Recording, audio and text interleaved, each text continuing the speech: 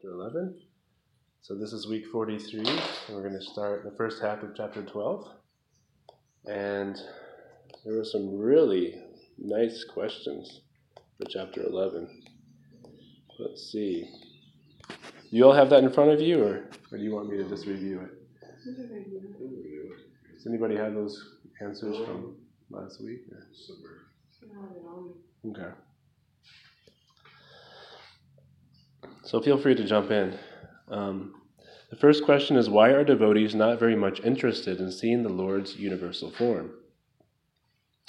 So Srila Prabhupada says in the purport to Bhagavad Gita 11:49, the purpose of the revelation of the universal form was shown. Now Arjuna wanted to see the four-armed form, and Krishna showed him. A devotee is not much interested in the universal form, for it does not enable one to reciprocate loving feelings.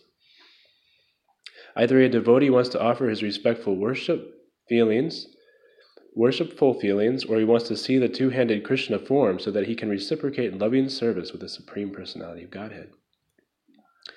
And then Prabhupada says in 11:54, the universal form is not attractive for pure devotees who are in love with the Lord in different transcendental relationships.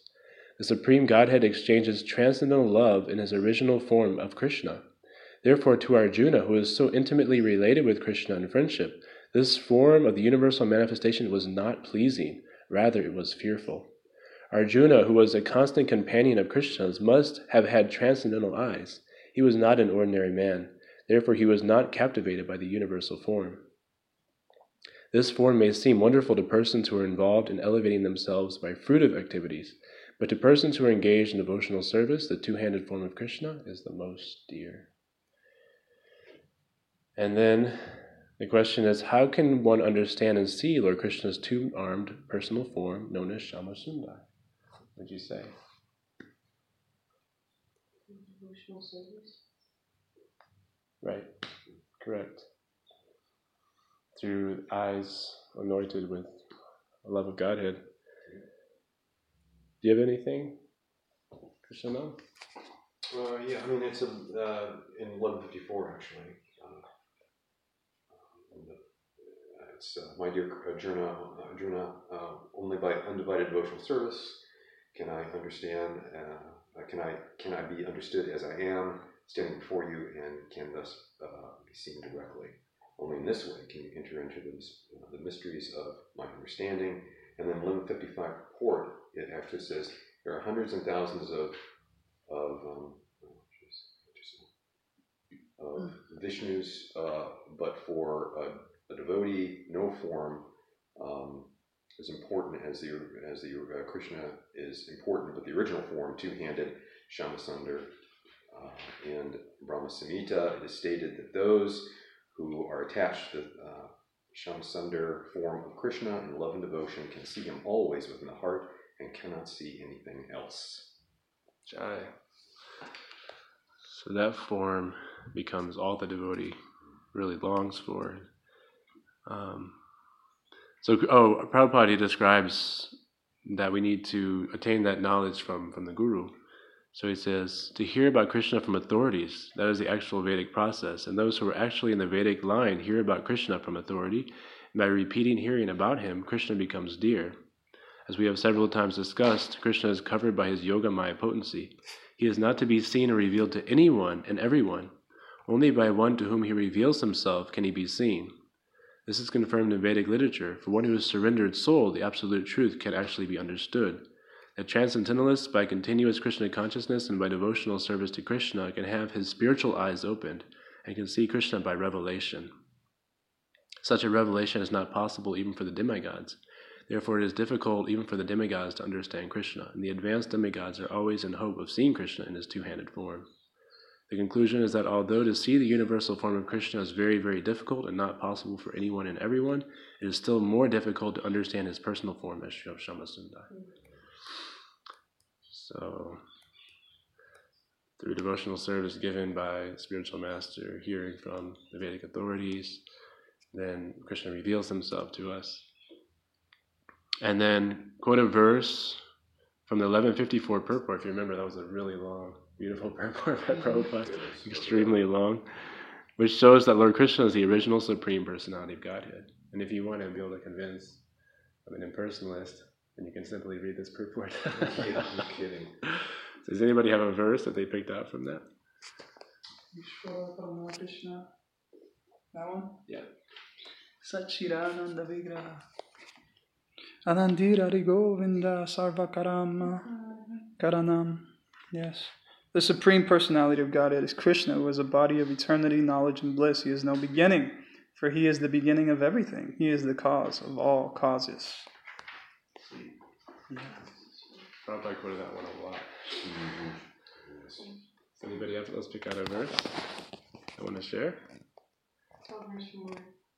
From these are from the questions from last week. We didn't get to, so we're just doing a quick review.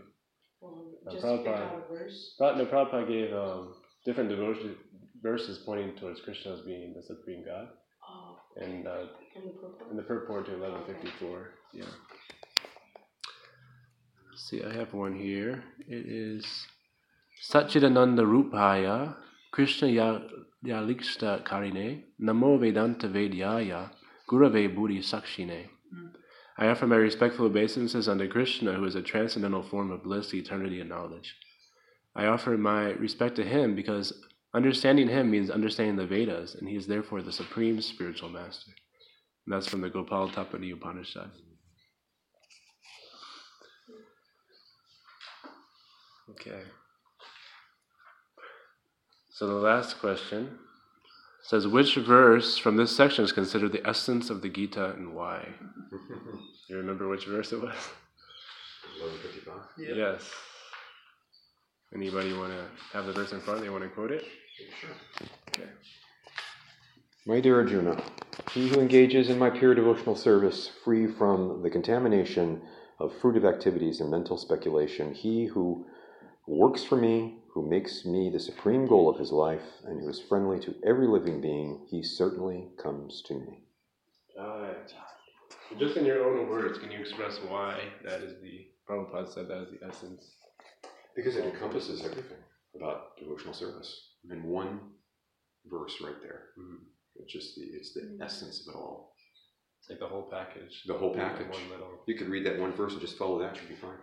Yeah. Right? You know. Nice. Yeah. Anybody else have any comments on that last verse?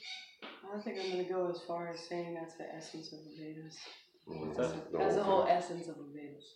You're going to say that? Yeah, we say that. Yeah, good. You're correct. Because Prabhupada also said that.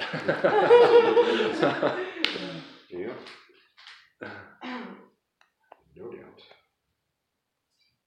Yes, so Prabhupada, he said the whole process is laid out here. Mm-hmm. Yep. He said, Bhagavad Gita is a book directed to the conditioned souls who are engaged in the material world with the purpose of lording it over nature and who do not know of the real spiritual life. The Bhagavad Gita is meant to show how one can understand his spiritual existence and his eternal relationship with the Supreme Personality, and to teach one how to go back home, back to Godhead.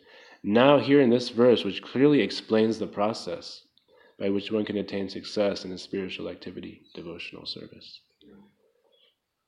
And he goes on in that 1155 purport to say, anyone who wants to approach the supreme of all the personalities of Godhead on Krishna-loka's planet, in the spiritual sky, and be immediately connected with the Supreme Personality Krishna, must take this formula, as stated by the Supreme himself. Therefore, this verse is considered to be the essence of Bhagavad Gita. Beautiful. Thank you so much. Okay. I kind of like that format of review. Maybe if we run out of time, we can do that the following week. So bring your quick Q&A with you. So you all like that format. It also gives us a little bit more time for discussion, not to feel so rushed. Anybody like to share a discovery?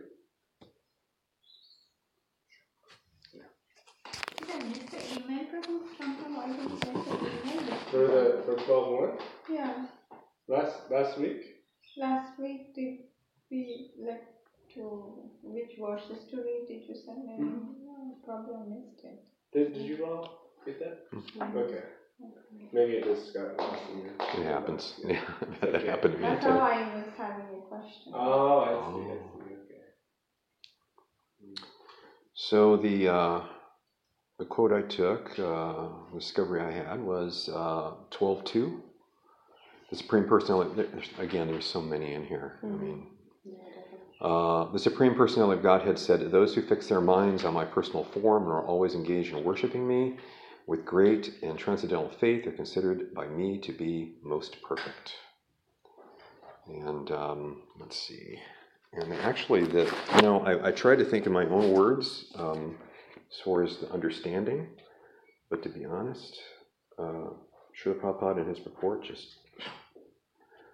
I was kind of writing on my own. I said, well, that's just what he said, so I'll just use what he said because it's just perfect. He says in the purport, in answer to Arjuna's question, Krishna clearly says that he who concentrates upon his personal form, who worships him with faith and devotion, is to be considered most perfect in yoga.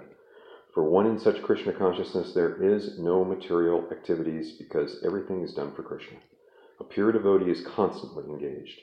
Sometimes he chants, sometimes he hears or reads books about Krishna, or sometimes he cooks prasadam, or goes to the marketplace to purchase something for Krishna, or sometimes he washes the temple or the dishes. Whatever he does not let a single moment pass without devoting his activities to Krishna. Such action is in full samadhi.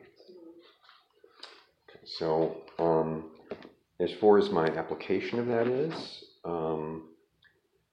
every day when I wake, I chant and offer my obeisances to Guru and Srila Prabhupada. My day continues to be in service to Guru and Lord Krishna in all things that I do, always taking moments throughout the day to keep my mind engaged in thinking of Lord Krishna, be it to chant a round or two, hearing the holy names through recorded kirtan, or read a verse or two from the Vedic scriptures. It is my mind and constant thoughts of Lord Krishna all the time? No. But each day offers another opportunity to do better, and maybe one day, through Lord Krishna's grace, my mind will no longer falter, and I will remain totally absorbed in only thoughts of him.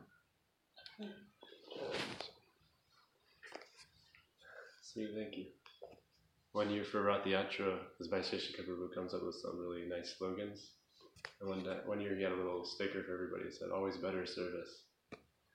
And that was actually inspiring to me because Gurudev also discusses how when you love somebody, you would always increase that offering. You always want to do better. Gurudev says we need to polish it up, polish that offering. And so there's never, like in spiritual life, there's never a moment where we think, like, I've attained the pinnacle and I'm good. You always feel like when I worked for this trim carpenter growing up, he said, "I'm only as good as my last job." That's what he told me. It's like I might have done like great work, but if I messed up my last job, then,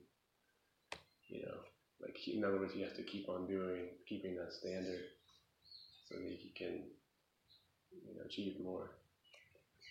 So in the same way, we always feel like next time I can do better. Next round I can focus better. Next devotional service offering I can make it better. So continuous cycle of improvement. And it's sweet. It's the nature of the soul. It's not a burden on the soul. It's something like naturally we want to do good and better. So it's not meant to be stress-inducing. But sometimes it can be. Like with Mother Yashoda. So, who would like to share?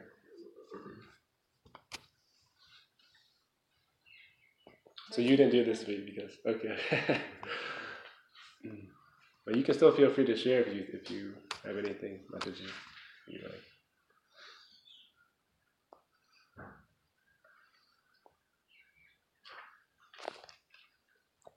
Come on. Okay.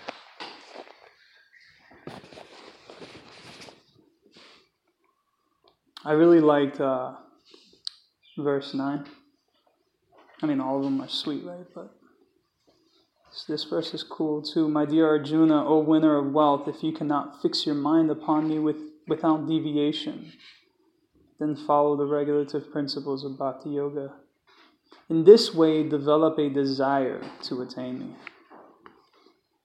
So I just wrote something down and I said, do we truly desire to attain Krishna? And I put, not always the case at first.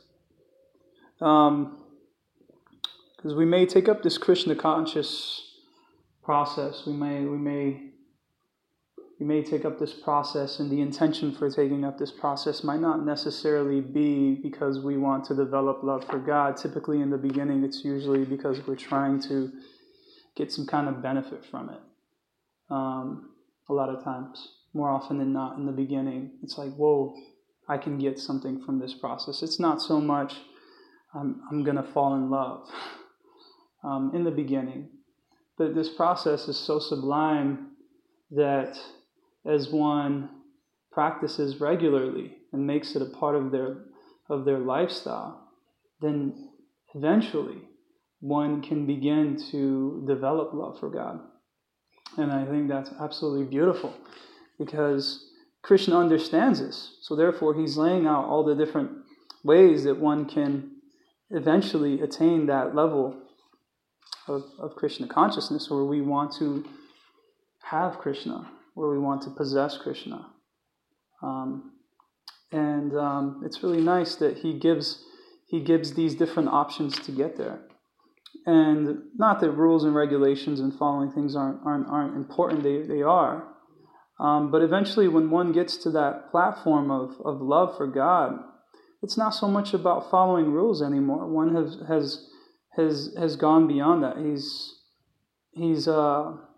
He's developed this absolutely beautiful love for God, and I hope to get there one day, to the point where I can always feel just madly in love with Krishna. At that point, there's a change of heart, there's a change of consciousness. Everything changes. It's, as Prabhupada says here, you begin to live in Krishna, as he says in the 8th purport. In the beginning, we have to really, focus on following the regs and really staying focused and doing all the right things so that we can get to that platform. But eventually, what's really beautiful and what gives all the devotees a lot of hope is that we can get there. If we just stay focused, if we practice this process of bhakti yoga to a T, if we follow, the advice, the prescription that has been laid out, then we can eventually get to the point where we can love Krishna and have this strong desire to attain Him. Because the love of God is in everyone's heart naturally, so it's just this reawakening process. It's already there. It's just covered over by so much nonsense. This desire to love, Maya, to attain Maya has taken the place of this beautiful love to attain Krishna. So we can get there, but we have to purify the senses. We have to practice sincerely. And with the grace and mercy of Krishna and our spiritual master, and with serving the devotees nicely, I feel like we have a shot. We can get there. So, yeah. Sure. Thank you so much. There's a verse in Bhagavad Gita says, Vasudeve Bhagavati Bhati Yoga Jnaniyati Ashivaiva Gyam Gyanashya Rutikam. And that means that we attain this detachment naturally when we engage in devotional service. We attain realized knowledge and detachment. So like Govinda Madhava was saying, you reach a point where it doesn't become a struggle anymore to give up things that get in the way of devotional service.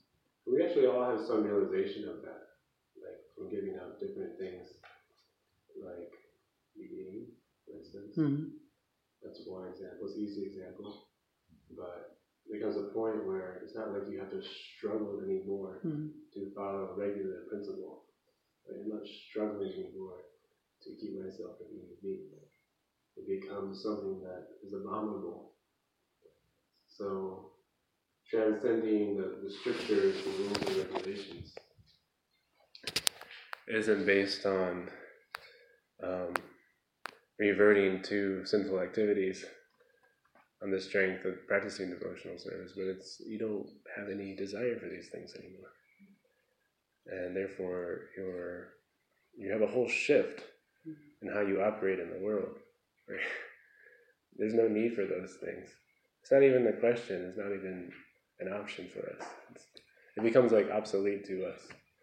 Like there's a whole world of devotees that doesn't even exist. There's so many things going on, but to us they don't even exist. There's so many websites we can go to, so many TV shows people are watching, like the whole society. But for devotees, it doesn't even exist. So,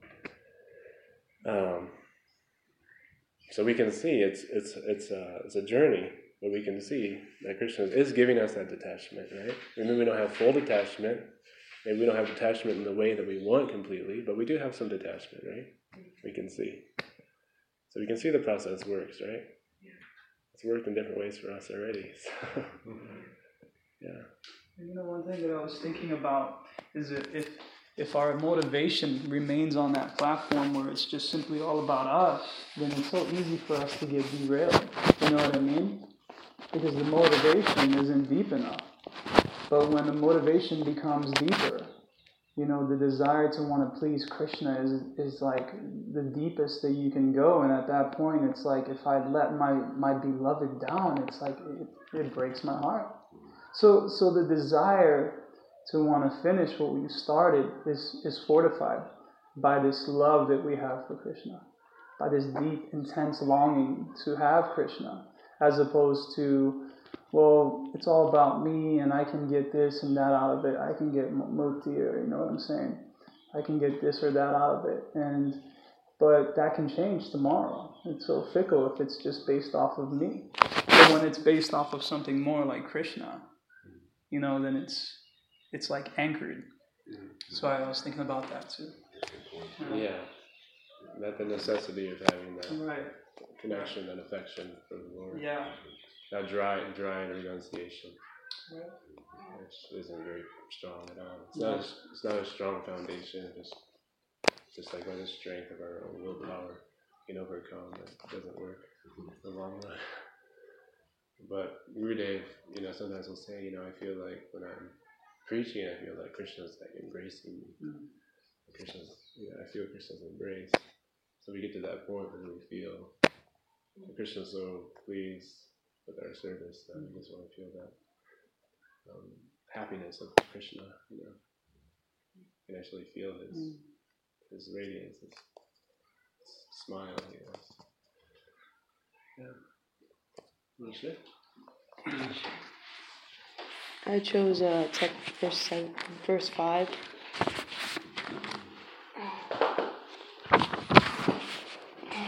So, for those whose minds are attached to the unmanifested impersonal feature of the Supreme, advancement is very troublesome. To make progress in that discipline is always difficult for those who are embodied. So, I discovered a lot of it in the purport. So I'll just read the purport and then just go with that.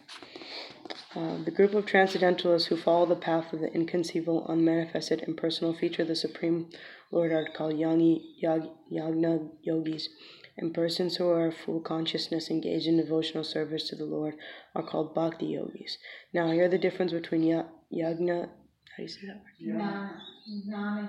Jnana yoga and bhakti yoga is definitely expressed. The process of jnana yoga, although ultimately bringing one to the same goal, is very troublesome, whereas the path of bhakti yoga, the process of being in direct service to the Supreme Personality of Godhead, is easier and natural for the embodied soul. The individual soul is embodied since time immemorial. It's very difficult for him to simply theoretically understand that he is not the body. Therefore, the bhakti yogi accepts the deity of Krishna as worshipable because it is some bodily conception fixed in the mind which can thus be applied. And so, immediately I think, reading this, I thought, like how, you know, the material world is a reflection of the spiritual world. And even though, like, in these, you know, these gross material bodies, physical bodies, even being in these gross physical bodies,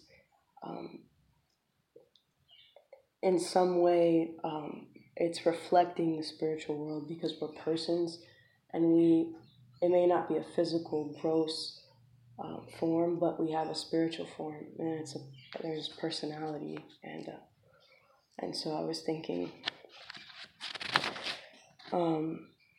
even if, like, one wants to say,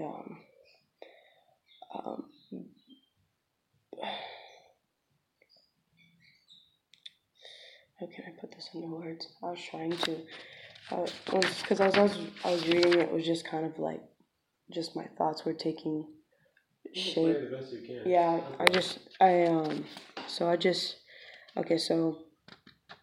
I was thinking how Krishna knows that we're in this embodied, forms, in this physical form. So he knows, so he's personally manifested and different activities which can engage our senses and ultimately purify them. And he knows I think Krishna knows what we need, because in the spiritual world we have senses too. And so when we completely, like when we just start, like if we're on the path of yajna, yoga, which we're completely restraining from any sense engagement at all, we're just going into this deep meditation. There's a part that's missing, and Prabhupada was saying the unmanifested realization is against the nature of his spiritual blissful self. So even though it was saying, I can't find it. It was saying that it only touches with, like, when you're in that worshiping the unmanifested, the energies of the Lord. It's saying you're only engaging two parts of yourself, the knowledge and the eternal aspect, but not the blissful aspect.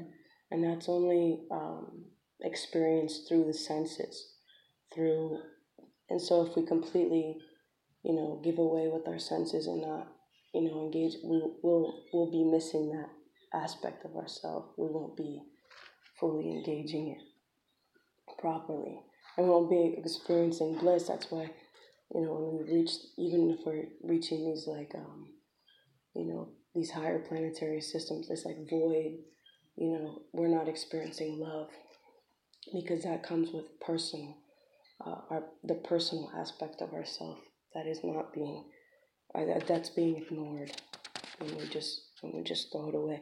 But it makes sense because, maybe our experience in the material world, or associating with the material energy, the inferior, the lower modes people are controlled by, and, they, not only are we impure and contaminated, but they are contaminated as well. And so there's some experience where people have where they just they just want to see themselves as energy rather than a person, because it's very difficult.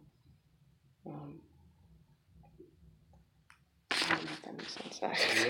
Yeah, It's very difficult. So because the relationships are completely absent. Yeah, and it's completely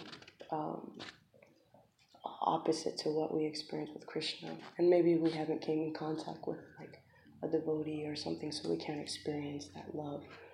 Or so, and a lot of things that we experience is, it's people situation there. It's like really covered over, and so we can't really experience that. But when we come into Krishna consciousness, Krishna's, through devotional service, he's manifested personally, and he knows that he knows that we have senses when we're embodied. So he's coming in his deity form. He's coming as prasadam, so we can taste, we can see, we can hear the mantra. So he's completely manifested. His potency is non-different than himself, and so we can taste that superior energy, because we're ultimately seeking that. But explain. All right, so in this I don't know if that made sense, but okay, beyond the, okay, so blessed because it's centering the attention. Okay, so thus the process of centering attention on the unmanifested, the inconceivable, which is beyond the approach of the senses, already expressed in the verse, which should never be encouraged at any time, especially in this age. You know, it's beyond the approach of the senses, and it's difficult in this age because we can't just go out and explore. We have to. There has to be some sort of action taken to just even live in this world. So,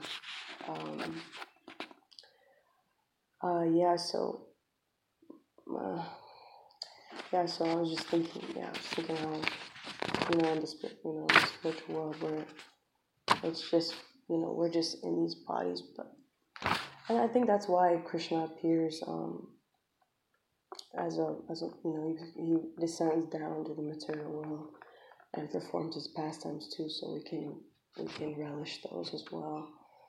And it's it's pretty much all. It's hard because I did it last minute. You have to give us that blissful experience. Yeah, of course. Yeah, by engaging with and experience ourselves completely, Nice. not just partially or just because it's incomplete when it's just we're engaging two aspects of ourselves. So we're missing one thing that's the most important. That's the most important. That will give us the most pleasure. So that eternity knowledge is a basis for the blissful experience. Yeah, right? Exactly. It's like you have a plate set up, you have the restaurant, a plate, and everything, but then you have a meal. Yeah, so that bliss is experienced through the senses. Even if it be, in this material world, the senses still need to be engaged because we have senses in the material world, right? We have. I mean, not in the spiritual world. We have senses, but they're completely. They're not like these, but yet we're still. Well, these are a reflection of. Yeah, the reflection. So we can get an idea about how. Yeah, exactly. How it works. Yeah, exactly. Like when Krishna performs his pastimes, a lot of them seem like human pastimes, right? Yeah, but they're not. It's not ordinary. His father saying, "Will you go bring me my shoes?" And he's grabbing the shoes. Yeah. Put someone on his head and gives them to his father. Yeah. So that's a very pious human stuff. Yeah. So what's your application? My application? Just continue to do devotional service with love and intention. And and just always engage myself in the service of the Lord, whether it be eating prasadam and to really absorb myself in that process. So I really like what you said. You said that Krishna, he gives us the opportunity to engage our senses. Yeah. So the way he's dealing in this world is he's giving us a chance to awaken those spiritual senses, right? So that before your application is... Because our desires are experienced in the senses. And if it's misdirected, like if it's towards us, like if we're centered, that's sense gratification. But if it's in the service of the Lord, it's like when sense gratification is dry, it's empty. With Krishna, it's ever increasing. Yes, either through his material energy or directly through Krishna, he's giving us a chance to engage the senses. And by your realization is Krishna's personally giving us the opportunity to engage and reawaken our spiritual senses. Yeah. So that's him personally intervening in the lives of the conditioned souls. Through his causeless mercy to come to this world and allow us to reawaken that connection by awakening our spiritual senses in his service. Yeah. Because when we completely engage ourselves, that's when we can transcend the material world. Our spiritual senses are completely absorbed. Yeah. Spiritual consciousness. Yeah. So. Okay. Maybe want to add anything to that discussion? I was just thinking that, Bhakti Yoga says here is the purification of the senses. So what's interesting is this whole entire process, the purpose of the process is to take the senses that are being misused, essentially, misdirected, mispointed, like, the trajectory of the senses, like, you're missing the target. So it's like eventually we can get to the point where we purify our senses. And Krishna says, Prabhupada says here, that for one in such Krishna consciousness, there are no material activities. Eventually, because everything is done for Krishna, so eventually at that point there's no distinction. Because even the material energy is now being used to satisfy the senses of Krishna. So everything becomes spiritual eventually. So eventually we can get to the point where there is no distinction. That's a perfect setup. I think that's the perfect setup. And Krishna, he knew what he was doing, even though this was our creation, ultimately, he knew that he would create a way for us to reawaken that love for him and to be able to engage in what we've always done here in this material plane. I think that's absolute genius, and Krishna is just so kind to do that for us. He's created this platform because of our desires, because of our selfish desires. But yet he's created a window of opportunity for us to take this very place that's created to fulfill our material desires and to become a place where we can fulfill his desires. That's crazy. That's like, it just blows my mind when I think about that. So he switches it up on us. Yeah, he just and it's your choice. It's your choice. Like the opportunity is there. You have the senses, like you were saying. It's not that we negate the senses. We don't negate them. Whereas there are other people who want to negate the senses, as you were saying. People just, because they're burnt. It's like when someone falls in love and they get hurt, they get cheated on, then they don't want to fall back in love. Because they think, okay, this is what love's all about. So what they say, I don't ever want to be in a relationship. But then someone comes along and shows them something different. And shows them, wait a minute, this is different. So in the same way, the impersonalist can get to a point where they can realize, it's not so much about withdrawing the senses, it's engaging them properly. So I love what you said. It makes a lot of sense. So. Part of Lord Chaitanya's mission was to convert the impersonalists. And at least they're approaching the spiritual path. Yeah. And although they're going the roundabout way, and they're oftentimes... Well, there's two categories. One are they're innocently trying to transcend through the path of Jnana Yoga. Mm-hmm. And the other path are extremely envious of God. But many are elevated in consciousness, and they just need the touch of a devotee. They need to have that transfer of the love of God from our hearts, from the hearts of a devotee to reach us. So, you have something? I was thinking about the verse from Brahma Samhita when Mataji told about the pastimes of the Lord. It's like verse 15, Ananda Chinmaya Rasatmataya Manasu. Lilayit, Ananda Chinmaya Rasatmataya Manasu. Ya Praninam Pratifulan Smaratam Upetya Lilayitena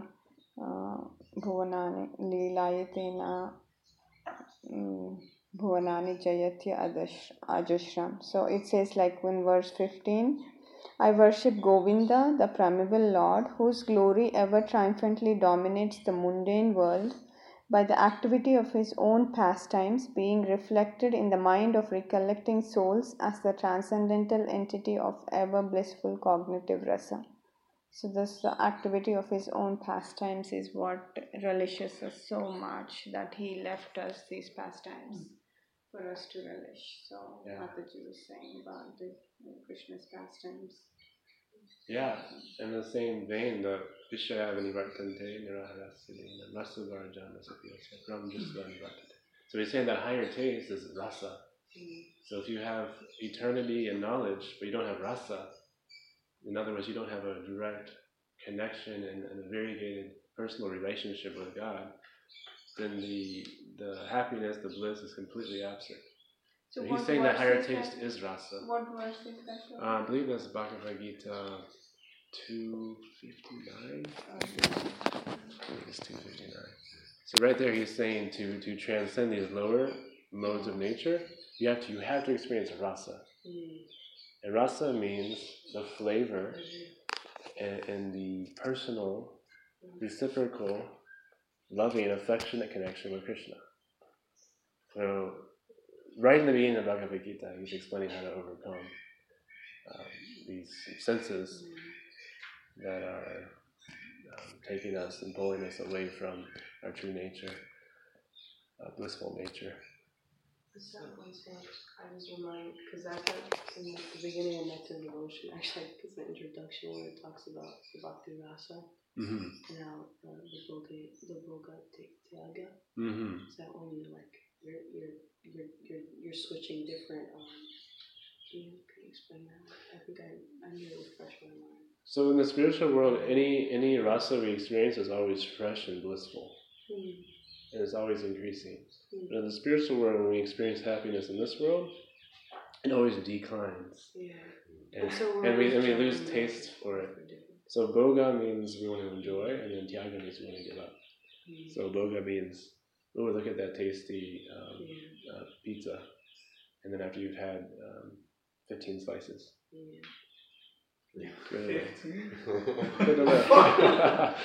Each progressive slice, you want to give up more, right? So the first one tastes the best, and each one after that is diminishing returns. So tyaga means give up. So in the material world, we're always trying to relish the gratification of the senses, and at the same time we're always giving up once they get stale. So but actually the whole Nectar Devotion is all about Bhakti Rasa. It's about the bliss of the soul, which the impersonalists completely deny, or they completely don't realize that is actually the only way to true happiness. So that personal connection. So. And Prabhupada explains, oh wow, we're running out of time, okay, so Radhasundari Mataji, she had her wisdom tooth pulled, right? Yes. So that's why she isn't with us tonight. So she's sent in. She's recovering nicely, I hear. Today's day 3. Okay, good. Peak of swelling. So she sent in her discovery to share with us. So this is from the purport to text 5. The individual soul is embodied from time immemorial. It is very difficult for him to simply theoretically understand that he is not the body. Therefore, the bhakti yogi accepts the deity of Krishna as worshipable because there is some bodily conception fixed in the mind, which can thus be applied. Wow, we were just talking about that. Understanding. Krishna is truly a know-it-all. Exclamation mark. I hope that's not offensive. I just love it when he shows us over and over how all-encompassing and considerate he is. He knows our struggles so well that he provides the perfect solutions for all things. He knew some of us would need that physical aspect for us to be able to grasp the concept of him having a form and being a person, as well as transcendentally teaching us that we are truly the soul and not the body. Oh, this is perfectly in line with what we were just talking about. The deity is absolutely something that he mercifully prescribed for our sake, not because he needs it.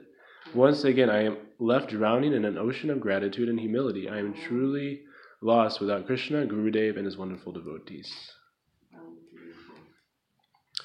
And Chaitanya Lila says that's beautiful. The application.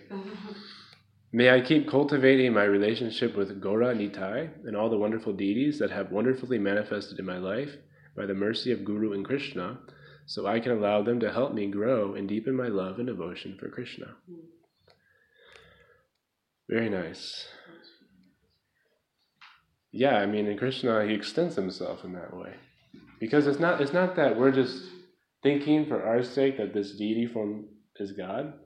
Krishna actually becomes that deity form.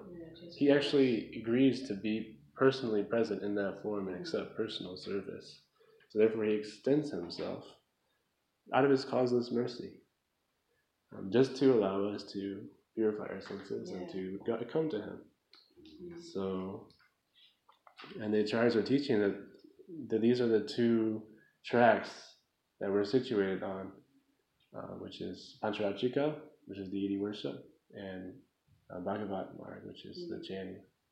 So these simultaneous 2 tracks are grounding us to reach our destination. Just like the train has to stay on the 2 tracks to not get derailed. So the deity worship is actually really significant and important. And that's why Prabhupada, installed deities all over the world. And now if you go to India, especially Mayapur, Vrindavan, there's like unlimited now deities being created. There's literally like probably tens of thousands of sets of deities now that are being molded, and people are taking into their homes and worshiping. So it's really a revolution. So, quick question here, like here the same verse Mataji was speaking. Therefore, the Bhakti Yogi accepts the deity of Krishna as worshipable because there's some bodily conception fixed in the mind, which can thus be applied. So that means like if we realize that we are not body, we are soul, then that said like it's a different rather than worshipping deity at that time. Would that be like to an Like the revelation of the deity? Yeah, through a transformation of consciousness? So the initial process is like because we are still attached to this body, because we still think we are the body. So Prabhupada is saying, we try to serve the deity of Krishna that way, because we know we are not at that point that we are soul. So what would be the next stage, like when the individual realizes that they are soul? So someone who is on an Uttama Adhikari platform, they see Krishna with them, at all times, and they also see Krishna fully in the holy names. And so they don't necessarily have to be in front of the deity to realize that Krishna is with them or present before them. But it's not that even advanced souls don't want to engage with the deity. They definitely do. I mean, Lord Chaitanya is the premier example of a devotee. He's setting the perfect mood of a devotee. And he's always going to the temple of Jagannath. He's going to Vrindavan. He wants to see all the deities, Madan Mohan, Radha Damodar. He wants to see all the deities. And so it's not that we transcend it. It's just that there's a deeper realization of Krishna's presence in our life, and being always absorbed in that relationship. Like for a pure devotee, there's never a time when they're not actually with Krishna through their consciousness, their conscious connection. So it's, for a beginner, this process is really powerful because although they might not be able to see Krishna and see Krishna's pastimes everywhere, always be absorbed in this lila that Krishna's having, or be part of that lila, but they can really feel that connection by being before the deity, worshiping the deity, touching the deity, serving the deity, cooking for the deity, cleaning the temple of the deity. So yeah, it's a very merciful process. You don't see advanced devotees neglect the deity. In my understanding, what I kind of get from the deity in my own can you hold this for me? Oh, thank you so much. Absolutely.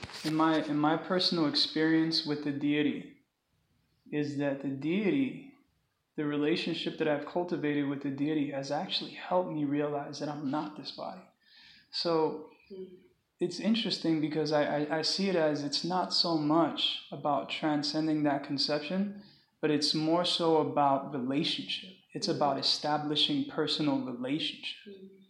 So I think that's kind of how I see it. Like for me, it's like, Krishna has taken up this form, not so much for him, but more so for us in this conditional stage of life, so that we can engage in personal relationship, dressing the deity. It's like that one pastime of that particular personality who wanted to dress the deity, but it was just a Shaligram Shila. He had no ability to do these things that you can do if there's a form. And ultimately, Krishna, benedicted him by giving him that beautiful form of that deity that I think still exists today in Vrindavan somewhere. It's like a beautiful black deity made of a Shaligram. So yeah, that's kind of how I see it. Like, it's like, you know what I mean? Like, does that make sense? Like, it's about that relationship. It's like that cultivation of that relationship. And then, I mean, it doesn't mean that like we'll never neglect the deity, obviously, because when we see the deity, we think of Krishna, and that's the point. The point is that it's reminding us of that relationship, that personal relationship with Krishna. And that's his transcendental form too. Yeah, That's transcendental. Yeah, it's not even just any regular body. And the deity form is actually Krishna. It's authorized by Krishna. Yeah. I was thinking another thing, like how Krishna, they have, like they've been empowered to even paint pastimes, and how we receive benefit from that, visually seeing these pastimes taking place. I think that's another thing that we could really we take in, we receive so much benefit because it's like we can see it actually, because we hear it, but to actually see it is another thing. I told Prabhu probably he was in that Sankirtan in the previous life. That's how he could paint it. That's him back there. Was right there. That's him back there. Vinamana blowing the trumpet right there. He forgot to shave his head. I'm the guy all the way in the back. I'm the guy all. So sweet. So to directly associate with the Lord requires fully awakened spiritual senses and this very subtle platform. So when we're still embodied, we can engage with the Lord through wood, through stone, these different ways that He manifests Himself. But the consciousness is there in the spiritual world that sometimes Krishna's physically present, so to speak. He's physically present before the gopis, for instance, or his parents, or the garden boys, and sometimes He's not. But the thing is that because of that so-called physical presence, then when He's not there, they're thinking about Him. They're longing for Him. So this is like that with the deity. So we become so close to the deity that when we're not with the deity, we're thinking about the deity, wanting to go to the deity. Because in this embodied state, that becomes the Govinda Prabhu was saying, it becomes our direct so-called physical connection with Krishna, where we're actually directly associating with Krishna and His deity form. Just like Gurudev, he was dreaming of dancing with Radhika Tanji. And then he actually got to experience, he had to actually personally experience that. So it's actually training for the spiritual world. We're actually doing the same activities, but relating with this body, this gross body. Yeah, the Prabhuji was right. Yeah, initially because we have the bodily concept of life, Krishna gives the deity form to transcend our bodily form. Yeah, you are at an advanced stage to realize that you are the soul. I'm like, go to work, come just to do all the duties. Still, like I forget so much Krishna. My thing is like, you are blessed souls to be in the soul. You know what's really nice is you get a little cutout of Gauranitai. Like, Nityananda Prabhu from Dallas, he gave me these little cutouts. And in the beginning, I knew nothing of Gauranitai. So he didn't even say Gauranitai. He said, just say dear sirs when you see these two figures here. I'm like, what is it? I just took it. And I'm like, okay. So he gave me these little cutouts. And he said, Gauranitai, the deities will always be with you. So you take it, you can put it in your shirt pocket, you can put it anywhere, and then Gauranitai is with you everywhere you go. So the deity is with you. And you can put it in your wallet, you can put it somewhere where you can see it. And if you need to speak and you're nervous, you can just remember the deity is there, and then you can say, you can say a little prayer and he would say, address them as dear sirs. So I would do that at night. I'd be like, dear sirs. Because I didn't know Gauranga, I didn't know Nityananda. Wasn't that a program at your house or something? Didn't you have that program? That happened here during the whole 50-year anniversary. Because I remember I was at that program where he gave you those. Yeah, it was like that time when he came for the whole 50-year anniversary. It was that time, and then we just kept meeting up here. And then we just kind of got to know each other and just started giving me all this stuff. He was trying to get you the Bhagavad Gita. I said, no. Yeah. I've already told him I'm getting you the Bhagavad Gita. He sent me two. He sent me, I know. It was like 2 12 or something. And then, he got me and stuff. But one last thing I wanted to say, because we're running out of time, is I try to talk to my mother-in-law about this concept of the deity because she's Christian. So for her, the idea is so foreign because she comes from a background of Christianity. So for them, it's like anything that any image is considered idol worship. They don't understand that this was actually authorized and prescribed by Krishna so that we can relate to him personally. And I was trying to explain that to her. And what's interesting is eventually we got to a point where she can understand that some people need that. And maybe some people might not, and that's okay. But, what I couldn't get across from her is like those devotees that are much more advanced, they can recognize that Krishna has a personal form. It's not so, because I told her, okay, so then when you think about God, what do you see? What comes to mind? And they can't really give you an answer. It's just like, well, I think about this all-powerful, light. What do we do with the kids that Right. exercise? Yeah. We asked the kids. It was interesting. I remember that. We said we had one question because there's a game, and we said, do you believe God is personal? There's different options. Most of them got it wrong. Yeah. It was like, do you believe God's a person? Do you believe God's a person? Is God a person? Like 5 out of 7 groups. These aren't just individual. 5 out of 7 groups of like 8 kids got this question wrong. Right. They think God's impersonal. Right. You know what I was thinking recently? I was just thinking to myself just recently how like in the Bible it speaks about demons and angels and the devil, and they're all personified in the form. And I was thinking like, I was just thinking that the other day, like, when you think of the devil, you have this. Do you think of a person? You have a person. A devil's a person. Demons are persons. Angels are persons. So I'm thinking, why wouldn't God be a person then? Why wouldn't he have a form then? If all of these other things are personified in a form. That's what I was thinking the other day, but I just. Jesus was laying the because people always say demons and angels, but God, they're coming from like God must have a form as well. Yeah, that's a good point. I'm convinced that a lot of people, when they think of Krishna in his two-armed Shyamasundar form, they equate that with like mundane temporality. They equate that. They don't see that as non-different from that's Krishna. That's his original form. So they equate it with their perception of what form is, which is limited. So immediately for us to think that God has a form is limiting in some way. So they don't want to go there. That's how my stepmom. That's the vibe she gives me. She doesn't want to go there because I'm limiting God now. Because through their experience, I'm making them small. I'm making them really small. Limited. But God is great. And I'm like, yeah, I agree with you. We're on the same page. God is great, but he has a form. Yeah. And so there's, Well, I think the key to that too is, and I've had debates in college with that sort of mentality too as well. And I says, why can't God have thousands of forms? I mean, and he does, and so that was always my thing, well, pick one, I mean, there's thousands of them, and, God has 1,000 faces, for different cultures and different times, different things. And we're thinking on a scholarly level with all this. Right. But the idea is that what form is the most approachable? Right. What is the most approachable for this age, for this time, for this period? What has always been most approachable and personable and forever? Right. So again, there's a lot of factors to that. That's true.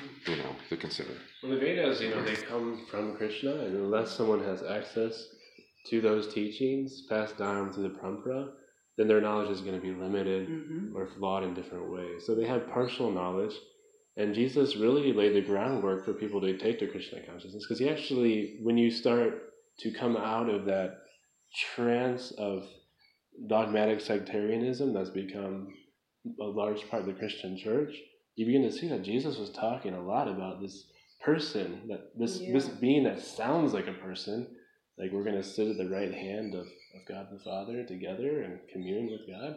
Yeah. So it sounds like a person, but the thing is because they have partial knowledge, then when they reach that limit of the knowledge they're given, then from that point they have to speculate. Right. Because they can't know beyond that. Because ultimately this knowledge, like we were reading about, Srila Prabhupada was explaining, has to be revealed. And it's revealed through devotees, depending on their their realized knowledge passed down through the parampara. So it works in all places and all times. The different realized souls have different realization, and also sometimes they share in different degrees, depending on the time, place, and circumstance. Like Buddha, he was God himself, but he didn't share everything. He shared partial knowledge. So I'm going to share real quick. If you don't mind, I'll share mine. Please. And then, because we're over time. I mean, it's wonderful. I got to do my Gayatri before. Okay, so Mari Mohini, she's not going to be able to share this week, but she's going to catch up because we're not going to have class next week because we have a preaching program in Safford, Arizona. So we're going to skip a week. I'm going to see it. Okay. I would like to. Okay. Gurudev's going, and you all can ride with Gurudev and in his association. Yeah. We're going to spend the night? No, it's earlier program, so it's like 4 o'clock. So you all can ride up with Gurudev and have his association, and then come back with him. Okay. So it'll be sweet. Gurudev is back. He's going to be back. Yeah, we're picking him up on Tuesday. Yeah.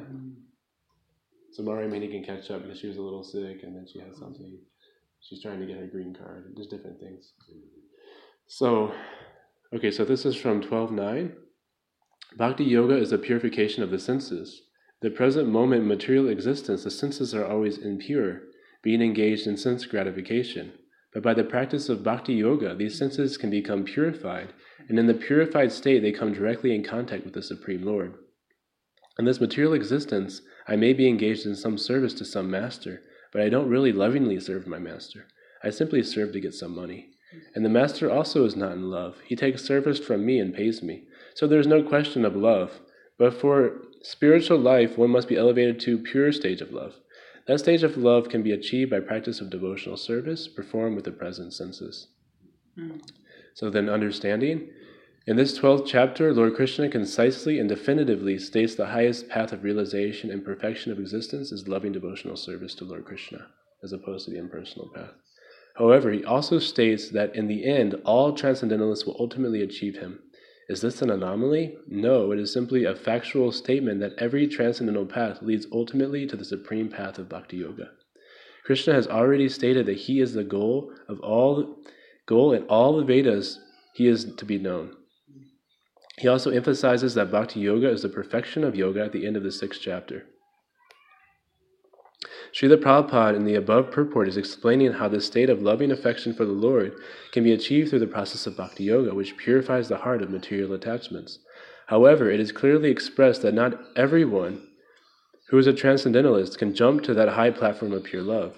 Therefore, we can see clearly that the application of Bhakti Yoga is difficult for the embodied soul, although the process is simple, Srila Prabhupada. So the process is simple, but the application is difficult. Because the application is difficult, Lord Krishna mercifully allows all classes of transcendentalists to gradually come to this elevated platform. So the differences of the processes are not in the end result. The result of love of Godhead will come. The difference is the amount of time it will take to attain the ultimate realization. So, understanding, Krishna clearly states that the best and quickest process to attain pure love for him is sadhana bhakti, the verse that you read. Therefore, Srila Prabhupada has given us the perfect formula to dive into sadhana and please the Lord through our dedication. I pray to take advantage of Srila Prabhupada's beautiful program and thus attain the full mercy of love of God, which is given. Right? Like when he sees we're serious, and we follow the spiritual master with sincerity, then Krishna, he can choose. I reveal myself. And when he reveals himself, we automatically love, because Krishna's so sweet, so beautiful. So when he reveals himself, we have to love. Not that we're forced, but we will. We definitely do. Okay.